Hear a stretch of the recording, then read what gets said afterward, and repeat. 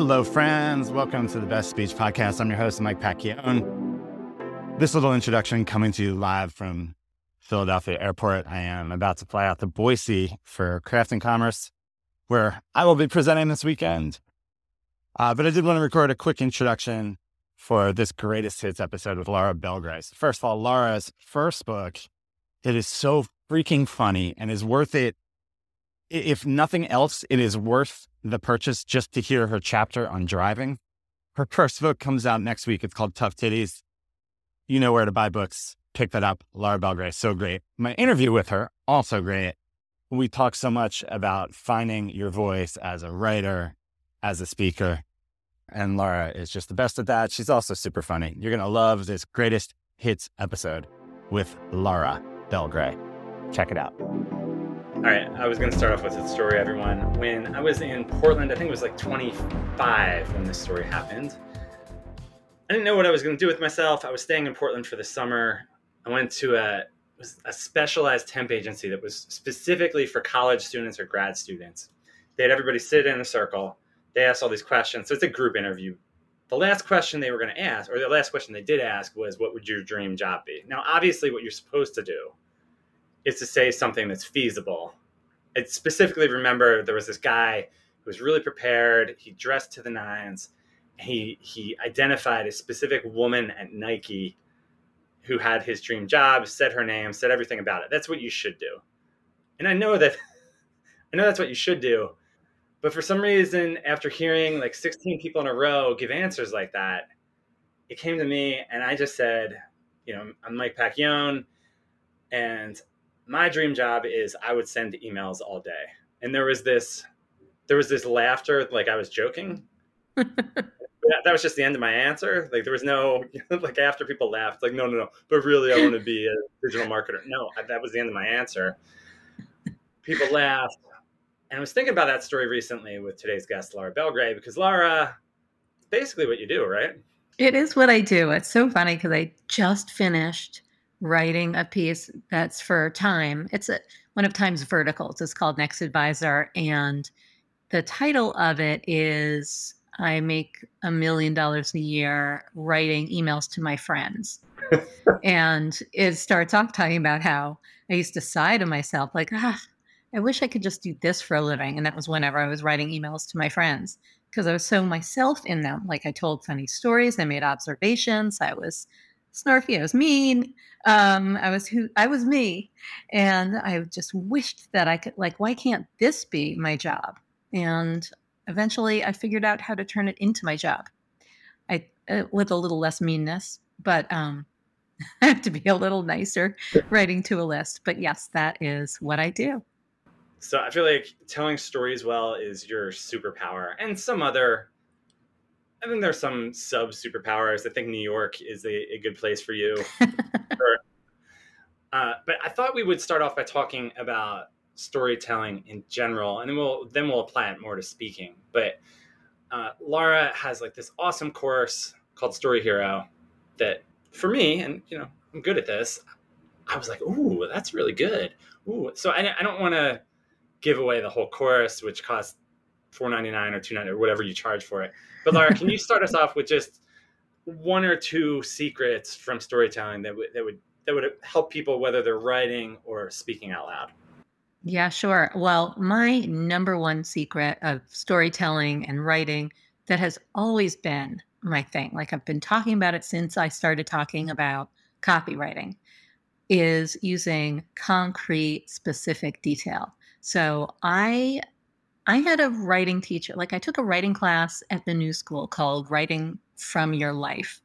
And I think that the teacher of it was just hired to teach because she had gotten a piece published in like the op-ed section or something like that, or the back page of New York Times Magazine. But anyway, so that was what qualified her. But some of the, like one piece of the best writing advice I ever heard that really made an impact was something that she said. And it was, we had lunch is not as interesting, or is more interesting if you say, we met for tuna sandwiches.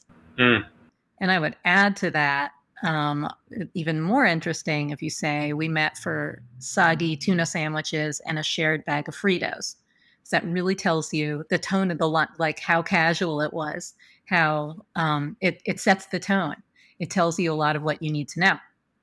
So I see, especially in my career, having helped a lot of people and a lot of coaches in particular with their copywriting, I have seen a lot of people use really squishy, vague language. And almost always they have an origin story that talks about how they were in a dark place. It's always like, well, in 2012, Yeah, I was in a really dark place, the lowest place I've ever been. It was rock bottom. But then through grit and an aha that I heard when I was sitting on a rock, I found my purpose. And I was like, what does a dark place mean? What does it mean to say you were in a dark place? Does it mean that you were sitting in the corner of your house with like the lights out and rocking yourself in front of an open window like Demi Moore in St. Elmo's Fire? Or like, were you turning tricks on the street? What does it mean? So instead of I was in a dark place, I would rather hear something specific like, for months, I lived in unwashed sweats, stalking my ex on Facebook and eating stale Doritos for dinner. totally good. That's concrete detail. And as a little bonus tip, you notice I reference snack foods a lot, packaged snack foods with preservatives, Doritos, Fritos. But a bonus tip is using, you don't always have to, but it adds a little spice to add a brand name, because especially if you're speaking to an audience that understands your culture, that is in your culture and understands what it is. But that adds a little bit of pop to it. I think our brain grips onto it. So I said Doritos instead of stale chips. So I would imagine that for most people, they have to go through a stage of writing the cliched version first, I was in a dark place version first, then go back and say, okay, well, how can I make this work better? Does your brain just skip that step and you go straight to Doritos?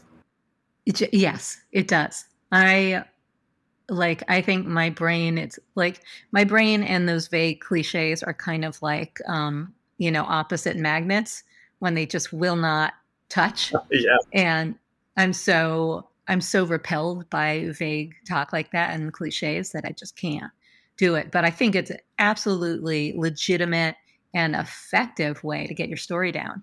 Like, worry about those things later. You can always, and sometimes when I've been working on my book, that has taken up most of my bandwidth and time this past year, and I've been working on it with an editor who I hired to help me, like a mentor, writing mentor and editor, Suzanne Kingsbury. She has sometimes pointed to sections of my book and say, I think you need to scene this more, meaning like turn it into scene.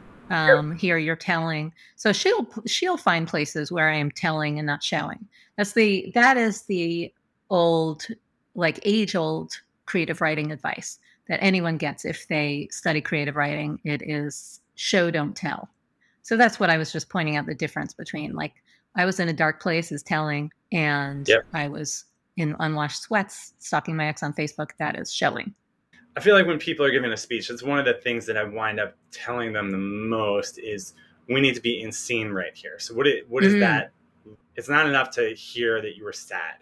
It's this might be a little cliche, but it's like it's better if we see you look in the mirror and a tear runs down your face, or you can't cry because you're not a good crier. But stuff like that, I feel like is better than just I was sad. Absolutely. Okay, Laura. So this is random, but you and I both live in the world of random. I think you'll appreciate it. I saw yesterday there's this post going around about this couple that got married in Disney World. Do you know what I'm talking about right now? Oh, and they spent all their money on Mickey and Minnie and no food. Yes. Yes, Yes. I do. I think it was an AITA post on Reddit. Yeah. Yeah. And yes, they are TA. The very end, the post, I don't remember if it's I think it was the woman who posted, and she said there were vending machines throughout. And I was just trying to think for myself. If I'm making fun of this post, what would be the most pathetic thing in a vending machine to say, oh, yeah, just in case you have. I've got it. Funyuns. Nailed it, right? It's totally Funyuns.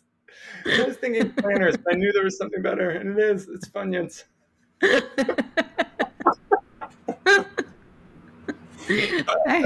I feel like such a star right now that just came to me. Like, what it's a very good chance that I didn't think of anything, but Funyuns is the winner. Okay, so you're so good at writing stories, and then obviously it's a little bit different being on stage. So I wanted to talk to you about that, as you know, that's the point of this podcast. So tell me, it's not like you're on stage every single week, although I think you probably could be if you really, and sorry to sound like a fourth grade teacher, if you really applied yourself. But when you have been on stage, how has speaking helped you? When I have been on stage, how has speaking helped me in my career or just in Yeah, in your general? career. Yeah, Yeah. or in general, sure. Oh, I mean, it helps enormously for like from the very moment that you post that you're speaking somewhere and you post the screen grab of the lineup of speakers and yourself, and it just, even if people don't know who those other people are, it just looks super cool and official. Like, you have to remember that speaking is a rare thing. Not many people, like for every one person on stage, there are hundreds or thousands or however big the audience is. It is one to many. And so just by being the person on stage, you are really cool, and it establishes a lot of credibility and authority. And then when you are on stage, I think they see you as kind of a god. And I was saying before to you, it's like, no, just a person standing on a stage who's really thirsty. But that's like as human as you can get. And wondering if my mouth is making that, what I call banana mouth sound. That like horrible sound into the mic, or thinking that my shoes hurt. But people see you as something elevated, as someone, like as a god, and they want to talk to you afterwards and take pictures with you. So it builds authority and credibility, and it goes into the category of visibility, that the more that you're out there, the more that you're seen and sharing your ideas as an authority, as an expert, the more, first of all, the more people see you everywhere and say, oh my God, you're everywhere. You're totally killing it. Or they might be like, Yeah. oh my God, you're like totally killing it. And then that perception becomes reality, because the more people say you're killing it and think that you're killing it, the more they want to work with you, the more they want to buy from you, and then, or have you speak at their event. There's a ripple effect there. And then voila, you are killing it. So it did a lot for my, like when I made a push to speak on stages, I'd say it was in like 2018, 2019, that really accelerated my career. Yeah, that was awesome. And then we're recording this in June. You just had your first back in person presentation recently.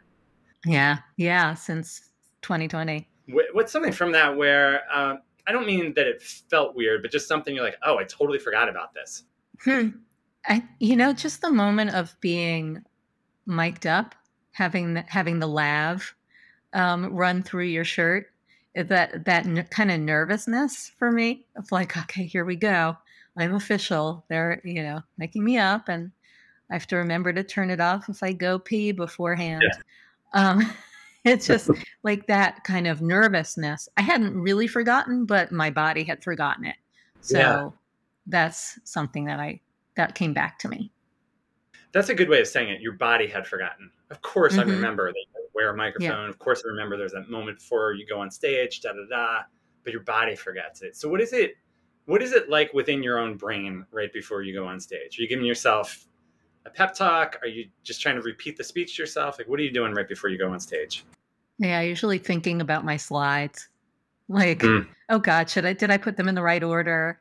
Is it too long? I should have tested it out again. I bet it's going to go too long. I'm thinking all kinds of things that I probably shouldn't be thinking about. Or I'm thinking, like at this particular event, they ask in advance, what song do you want to walk on stage to?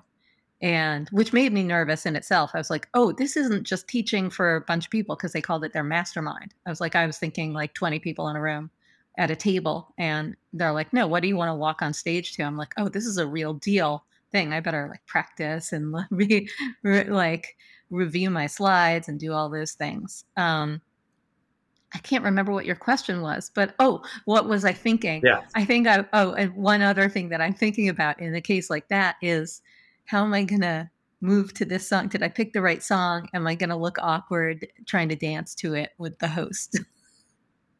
You're going to dance? Oh, Yeah, I have to do not dance. You advise. gotta dance. I think something that you're really good at, and I've seen you do this virtually and from stage, is you're really good at creating what I call a home game, meaning like think sports, a home game where even before you get on stage, your audience is rooting for you. I Mm, try to tell people the audience isn't usually rooting against you. Like nobody's in the audience. I mean, except for the most no. cynical person, nobody's sitting there like, oh, who's this next person? Laura Belgray? I hope she's boring. Like nobody's saying that, but it can feel that way. I think you're really good at just having people who are in your corner as soon as you get on stage. How do you agree with that? Yes. For the most part, I mean, it depends on the audience. Well, I'm just Yeah. thinking like specifically when I've seen you do virtual, there are people like typing in the Hmm. chat little Laura comments and Yeah, yeah. things that they know that you will be entertained by. And maybe Right. that's just because you're the one inviting them. But I love when that happens. And sometimes it's for somebody else's group. If it's for my group, if it's a training that I'm doing for my people who fought from me, then they're definitely already in my corner and like to I think I invite it too. They like to establish that their connection with me. They like to show that they're in the know because I think in my emails, one thing that I do and I recommend doing to anybody who writes emails and has an audience and wants to build a connection with that audience is I create kind of insider culture around myself where if you're an insider just by knowing things about my life by having followed along and spotting the easter eggs and things that I repeat and like my people know that I eat watermelon chunks for breakfast almost every morning. You think nobody cares what you have for breakfast. Everybody says no one cares what you have for breakfast, but they do. If they know you and want to feel more connected to you, they love knowing those little things about you. So I think that that's how it gets those people in my corner. And I've also spoken to audiences, like one in particular who didn't know me from Adam, or maybe they knew my name, but were not on yeah. board with me in that same way. And they were a tougher audience. So let's talk about that one. So what do you do when it's a neutral audience? Let's call it that. Yeah. Neutral Yeah. audience. How do they figure out who Laura Belgray is? You helped me a ton. You helped me with the most recent talk that I created and gave. And I gave this for the first time at Copy Chief Live and in 2019. And I've since kind of grafted the beginning of it that you helped me with onto other talks because I think it's such a good opening. And like what I came to you with was the challenge. I need to work some cred. Like I need to work some credibility into the opening of my speech so people know why they should listen to me. But I want to do it without saying, so why should you listen to me? Yeah, Here are some of my client results after working with thousands of entrepreneurs. I didn't want to do that. And I wanted it to be a fun story that showed who I am, also kind of my worldview. So what you kind of masterfully helped me create with this was this opening where I say, like, I know I'm supposed to open with, a story about how I had this rock bottom moment where I was homeless and aimless and penniless and I forgot about jobless. this. Yeah. Yeah. And, didn't know what to do with my life. And then, I sat on a rock in the sky. I have a slide of a rock and heard a little voice, tell me my big why. And from that moment, I knew my purpose, et cetera, et cetera. But that's not what happened. The truth is, I've pretty much always had jobs, and they were pretty cool jobs. And my friends were able to say, this is my friend Laura. She writes for Nick at Night and TV Land. And this is my friend Laura. She writes spots for Fandango and Bravo and Kevin Hart. And this is Laura. She writes with Marie Forleo. But there was a problem. And at some point, and I talked about how at some point I didn't want to be known in relation to who I worked for. I didn't want to be known as so-and-so's copywriter or anybody's anything. I wanted to be known as Laura fucking Belgray, a writer. I totally forgot about this. So I totally forgot about this. yeah, That's right. Sorry, keep going. yeah. Yeah. So yeah, no, but and so that's my open, and I think people really get on board with that crisis of confidence about my own identity. And they're able to see that I've done some really cool stuff. First of all, they get to see that I'm making fun. They get to laugh along with me at the culture of our industry with these rock bottom stories that are usually bullshit.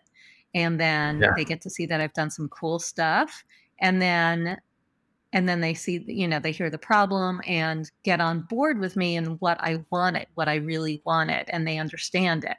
Because then I say, like, anyone here want to be known for who they are, want to get paid to be you, and be known as first name, fucking last name. And everybody raises their hands. I'm like, well, I'm going to tell you how it happened for me and what I recommend doing for yourself. Okay, so the other way that you've started, I totally forgot about that. That is really good. Well done, Mike 2019. Yeah, no kidding. Whatever year that was. Because what I also think of is you at least used to do a speech where you would walk out on stage, raise your hand if you want to change the world. Mm-hmm. Every single person raises their hand. Yes. And then what does Laura say? Right. I don't. That is how I open this talk.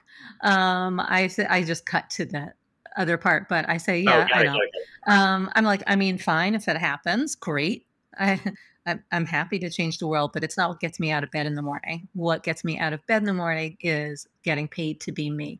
That's what I've always wanted. I want to get paid to be myself. Anyone here want to get paid to be you? And then everybody raises their hand again. It's so good. I've probably told you this before, but I generally do not like the whole raise your hand thing.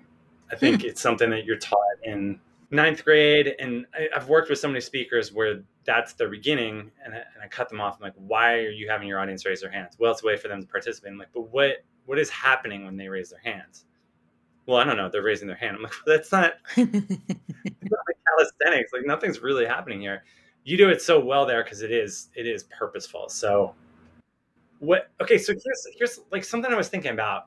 That intro makes a lot of sense, and the whole, like, I wanted to be known for myself makes a lot of sense because it leads into your topic. But other people, like, if you don't have that topic, I don't know if there are other ways of getting there. I guess what I was just thinking about, do you think that in your bio, instead of making the bio so resume-y, mm-hmm. do you think you could write like a funny bio so that when you're introduced, it's like that gets the audience into knowing who you are? Yeah, absolutely. And I do try to inject a little humor into my bio for the person who reads it. You mean? Yeah. Also so that it doesn't require, like, Jerry Seinfeld like delivery. It's good enough for like something any host could read out loud. And I mean, my bio isn't hilarious, but it has a little bit of humor to it. I just hate the one. They all sound so Army issue that I feel like it certainly pays to put in something that stands out, that's relatable or funny. Army issue is so good. Yeah, I mean, you're right. Yeah, because I can think of one time where I did try to be funny, and the guy reading it is just, let's just say, not funny. I'm like, oh, this is not what I wanted. But I think the point there, like, just a touch of humor does establish this isn't going to be a boring talk, which I think is what we're going for. Right. Do you think you could talk about? So you have this speech. I don't know if you call it the 3 V's, but it's about the 3 V's. I call it getting paid to be you. Paid to be you. Okay. Oh, right. That makes sense. Okay. So tell us what the 3 V's are, and then how did you get to the point where you could package it that way? Because the reason it works is because you can remember 3 V's, and people always use. I don't know why people. C's. There are like certain letters that C. People love C. P's. They like P. Yeah. Yeah. Those are really easy letters. No, I just chose V because certain things were already coming to mind, and they started with V, and I was like, why don't I make it all V's? And I also like the letter V just because it sounds a little naughty, and it was the cable access porn channel that I used to watch as a kid, when I was, 12, or when I got my TV for my bat mitzvah. So 13, 14.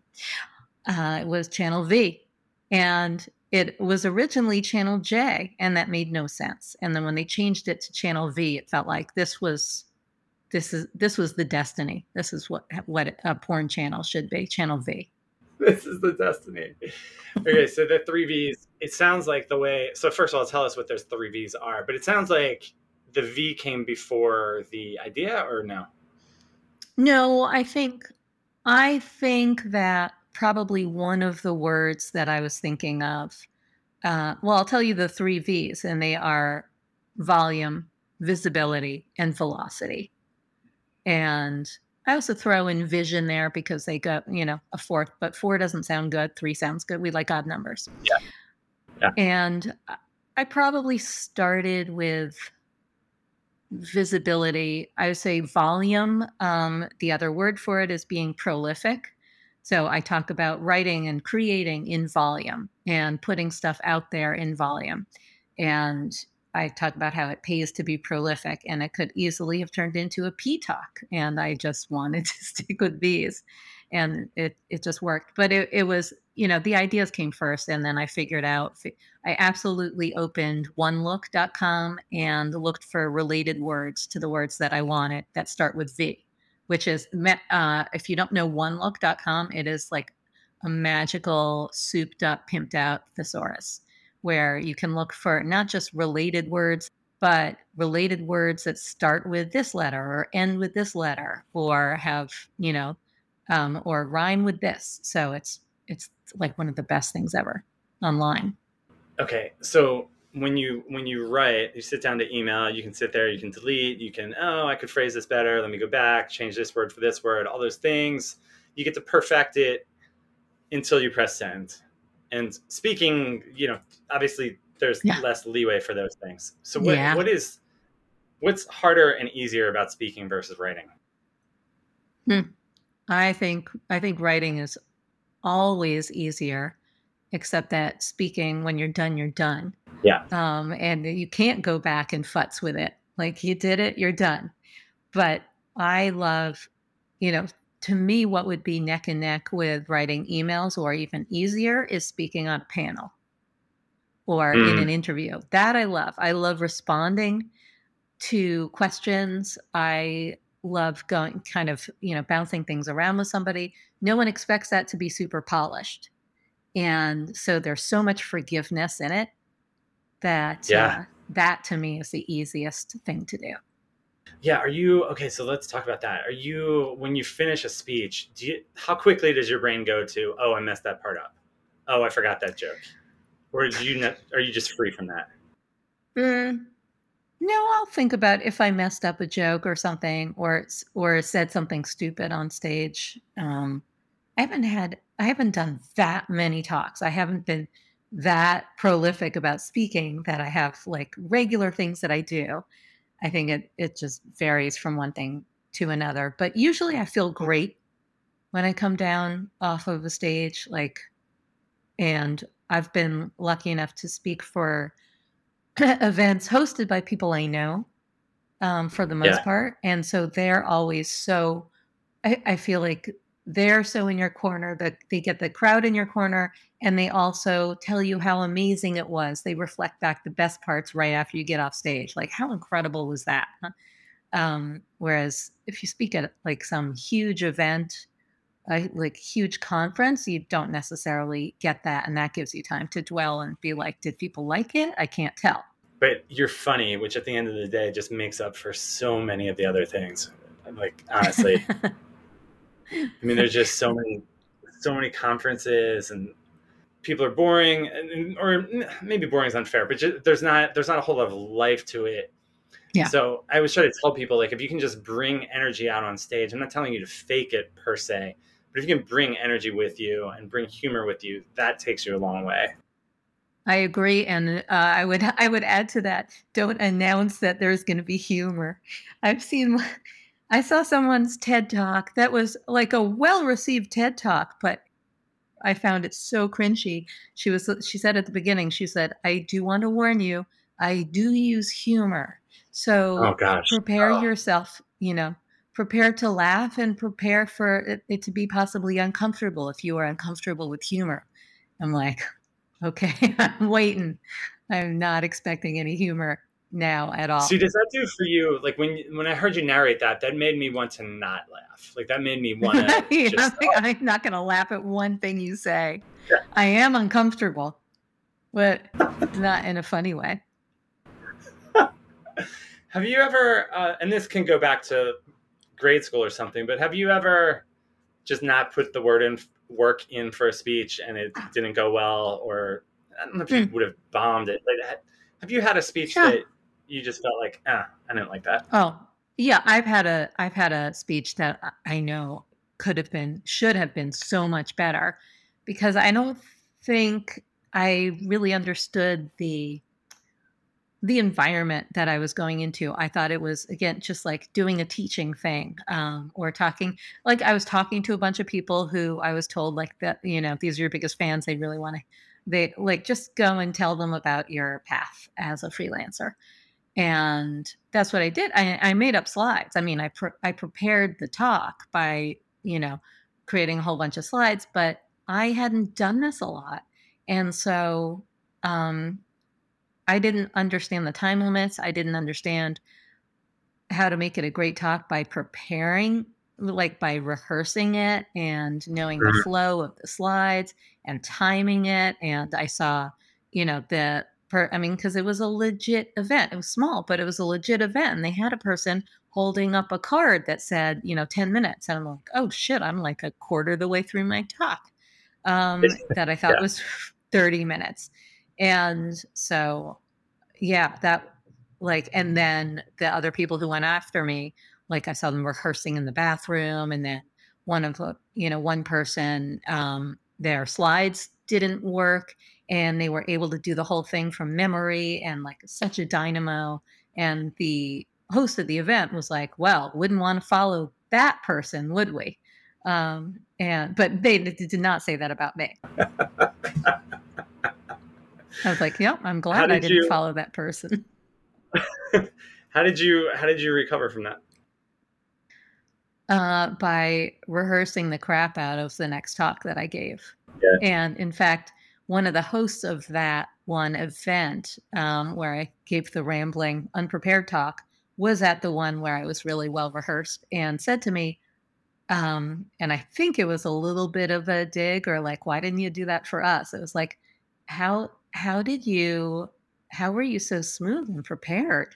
Oh So, man. yeah. So I know like, people came up to me at that event where I think I blew it, and said they loved the talk, but I also know that I could have done it a lot better. Right. And that's one of the things that's really hard is when you know that you could have done it better. That's great Yeah. that this person in the audience learned something. I know I could have done it better. So give me the opposite of that. Identify in your brain like the best feeling you had walking off the stage. So you rehearsed it, Hmm. timing was right on your jokes, three V's landed. What was the best feeling that you can remember? The best feeling was I killed it. They loved it. Like, the rehearsing paid off. Uh-huh. I knew my talk.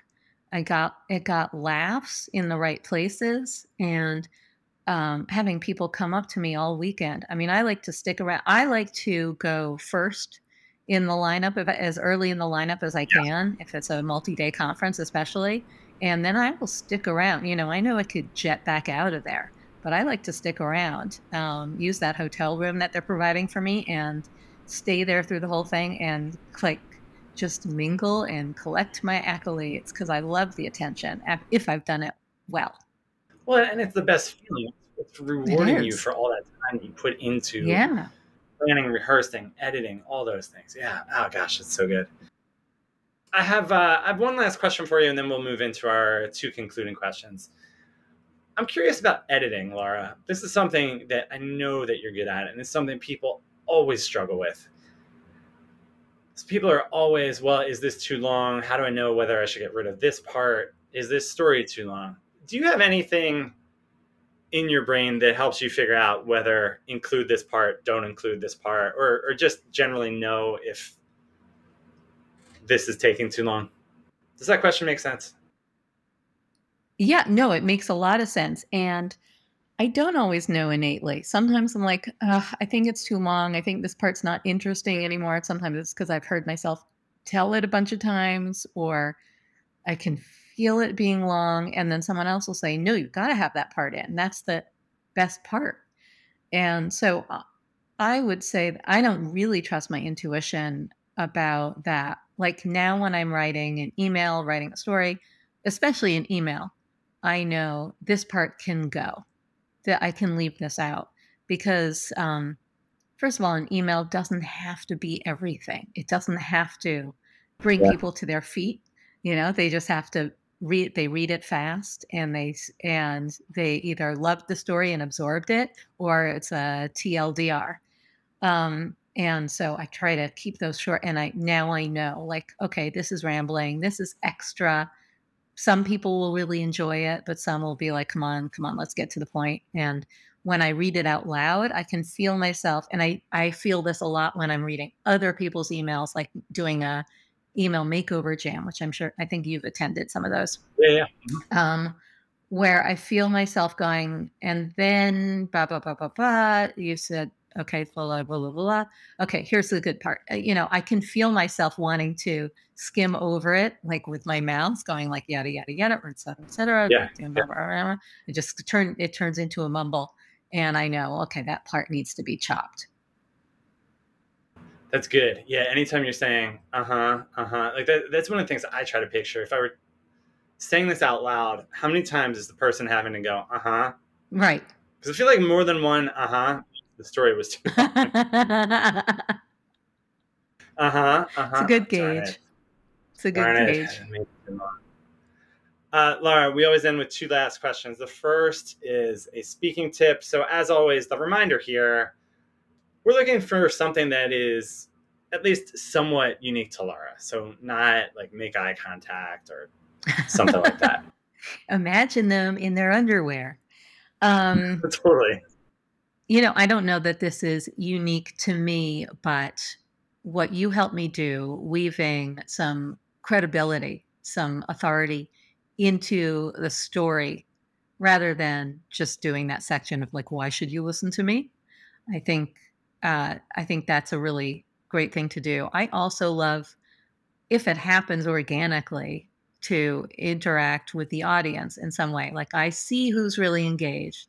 So this last talk that I just gave, at Jen Gottlieb and Chris Winfield's event, on stage, like the person in the front, I could tell was really engaged with me, and she was nodding and giving me the amens and that kind of stuff. And so I knew she was a fun person to interact with. And she accidentally knocked into my monitor, which I had just learned was my confidence, called a confidence monitor. I had no idea that's Yeah. what that was called. And I was like, hey, you just kicked my confidence monitor. You just you know, messed up my confidence. And she's like, I'm so sorry. I'm like, it's okay. I just lost my confidence.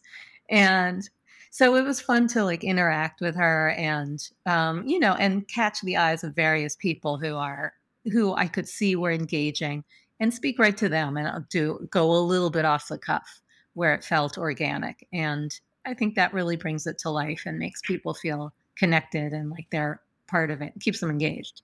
Yeah, well, and here's the other thing it does. It presents you as a really confident person because some nervous person is not willing to do that. And they're not willing to make a joke. They're not willing to Right. call on someone in the audience. Yeah. So, Right. yeah, let me just add in something that made me think of from when you and I worked together. You had this awesome story that we wound up putting in the ending.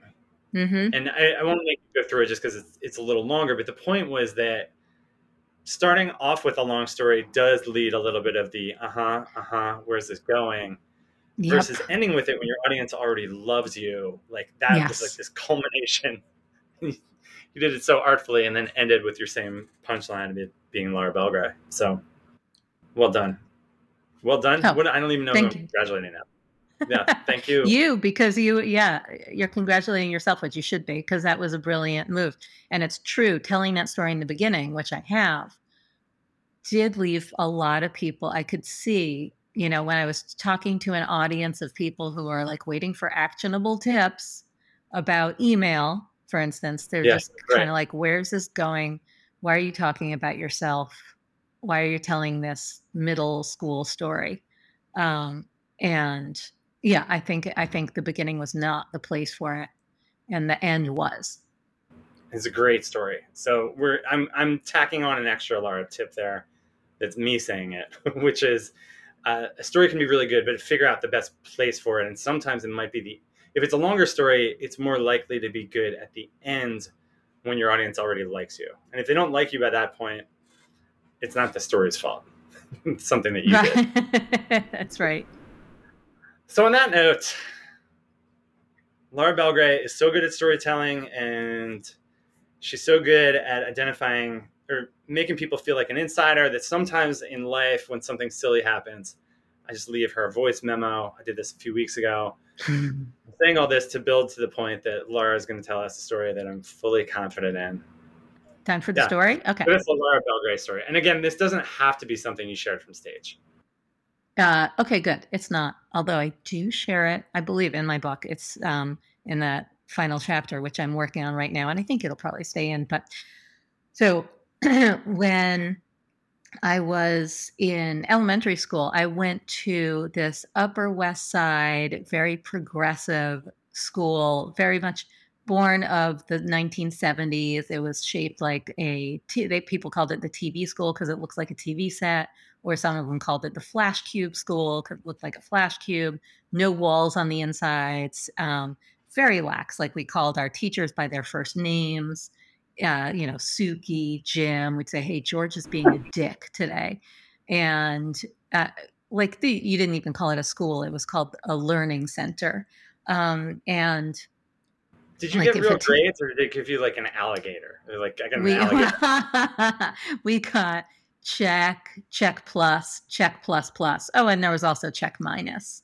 And we all had ways of like getting out of homework. The sexy girl, the hottest girl in the class would like make sure that her boat neck shirt was off the shoulder and showing her bra strap. And she'd be like, Larry, I really don't think it's fair that you're giving us so much homework. And he'd be like, well, fair point. Cause forward thinking educator. And so that probably explains why that is context for this assignment and the way I did it. So in social studies, we had a current events assignment or a regular one where we had to take any periodical and summarize it, do a summary with footnotes and quotes and all that stuff. And I hated it. We all hated it. And when it was assigned to us, the teacher, this was actually Larry, said, it can be any periodical. And I was like, any periodical? And he said, yes, any periodical. And so I did my current events summary, my report on Penthouse Forum, a letter in Penthouse Forum.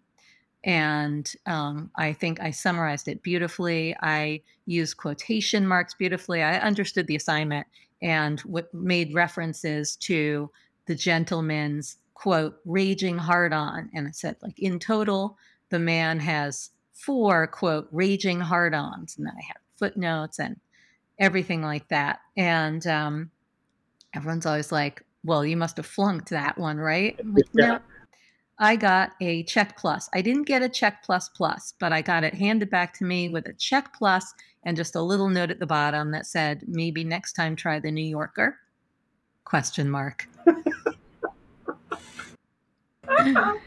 And that is my story. And if I were telling it on stage, I would probably say that inappropriate. Was it appropriate? No, I would say inappropriate is my middle name. Actually, my middle name is Sharon, but I don't like to share that. And I love to bring that inappropriate kind of off-label use energy to my business and everything that I do. I like to write about what I like to write about, and I'm not a supposed to person, and my business is not a supposed to business. And that's the way I like it. And I'm Laura fucking Belgray. Thank you very much.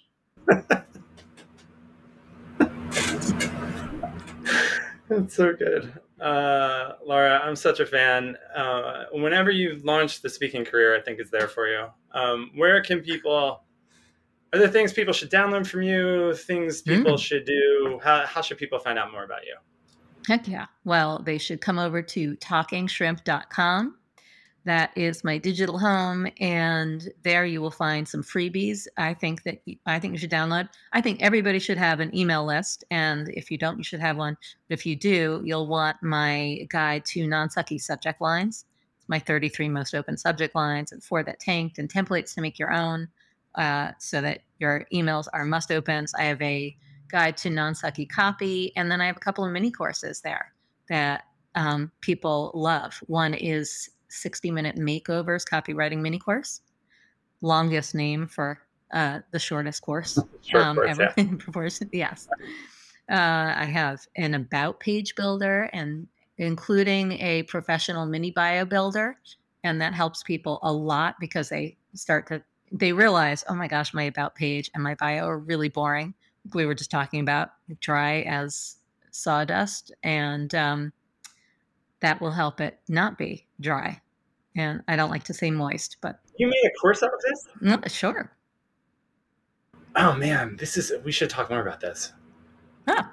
Well, I just remember there was a time that you and I were like, how do you explain yourself? Because mine feels really like I can do this for other people. What would you say about me? I love that this is a course for you now. That's awesome. Oh yeah. Oh, actually, well, I don't know why I withheld it from you. It's been one of my mini courses for years now. Oh, really? Okay. Yeah. Well, that's just Mike hasn't done his full homework is what that is. But yeah, you and I've talked before about like everybody's like the about page is, so the about page is supposed to be about the customer, but I don't know, kind of. Kind of. That is the wisdom that you hear everywhere. Your about page isn't about you. They yell it at you. They're like, your about page isn't about you. It's about the customer. And I disagree. Your about page is about you as it relates to what you do for the customer or what the customer wants and what the customer is wondering about you. So that's like the lens that I like to write it. Mm-hmm. Okay. For me, I've long thought about how the reason I don't do what I'm about to say is it is a blatant lie. I should pretend that I used to be really nervous and I couldn't get on stage and I would get the sweats and da-da-da. But I just never had that. I just didn't. Yeah. That's happened to me like twice in my life. And the times that happened to me were I didn't prepare. So that's not really public speaking's fault. That's Mike didn't do the work, right? So is it bad of me to just say it's not that I don't have nervousness before something important, but I don't have the inherent public speaking, oh my gosh, this is my worst nightmare. Should I be? No, I don't. Yeah. I think we're so used to everybody's story being a transformation story of, I was not always the confident speaker you see before you today. Right. At one time, I was just like you. And that's not always true. And if I help people with their copy, I'm not going to say like I was one, I couldn't eke out a sentence. I was like, if anybody saw Precious based on the novel Push by Sapphire, that was a person who didn't know how to read or write, and then she became a great writer. So people are expecting me maybe to say like I was like Precious in that movie, and I couldn't even put 2 words together in a period. That was never true.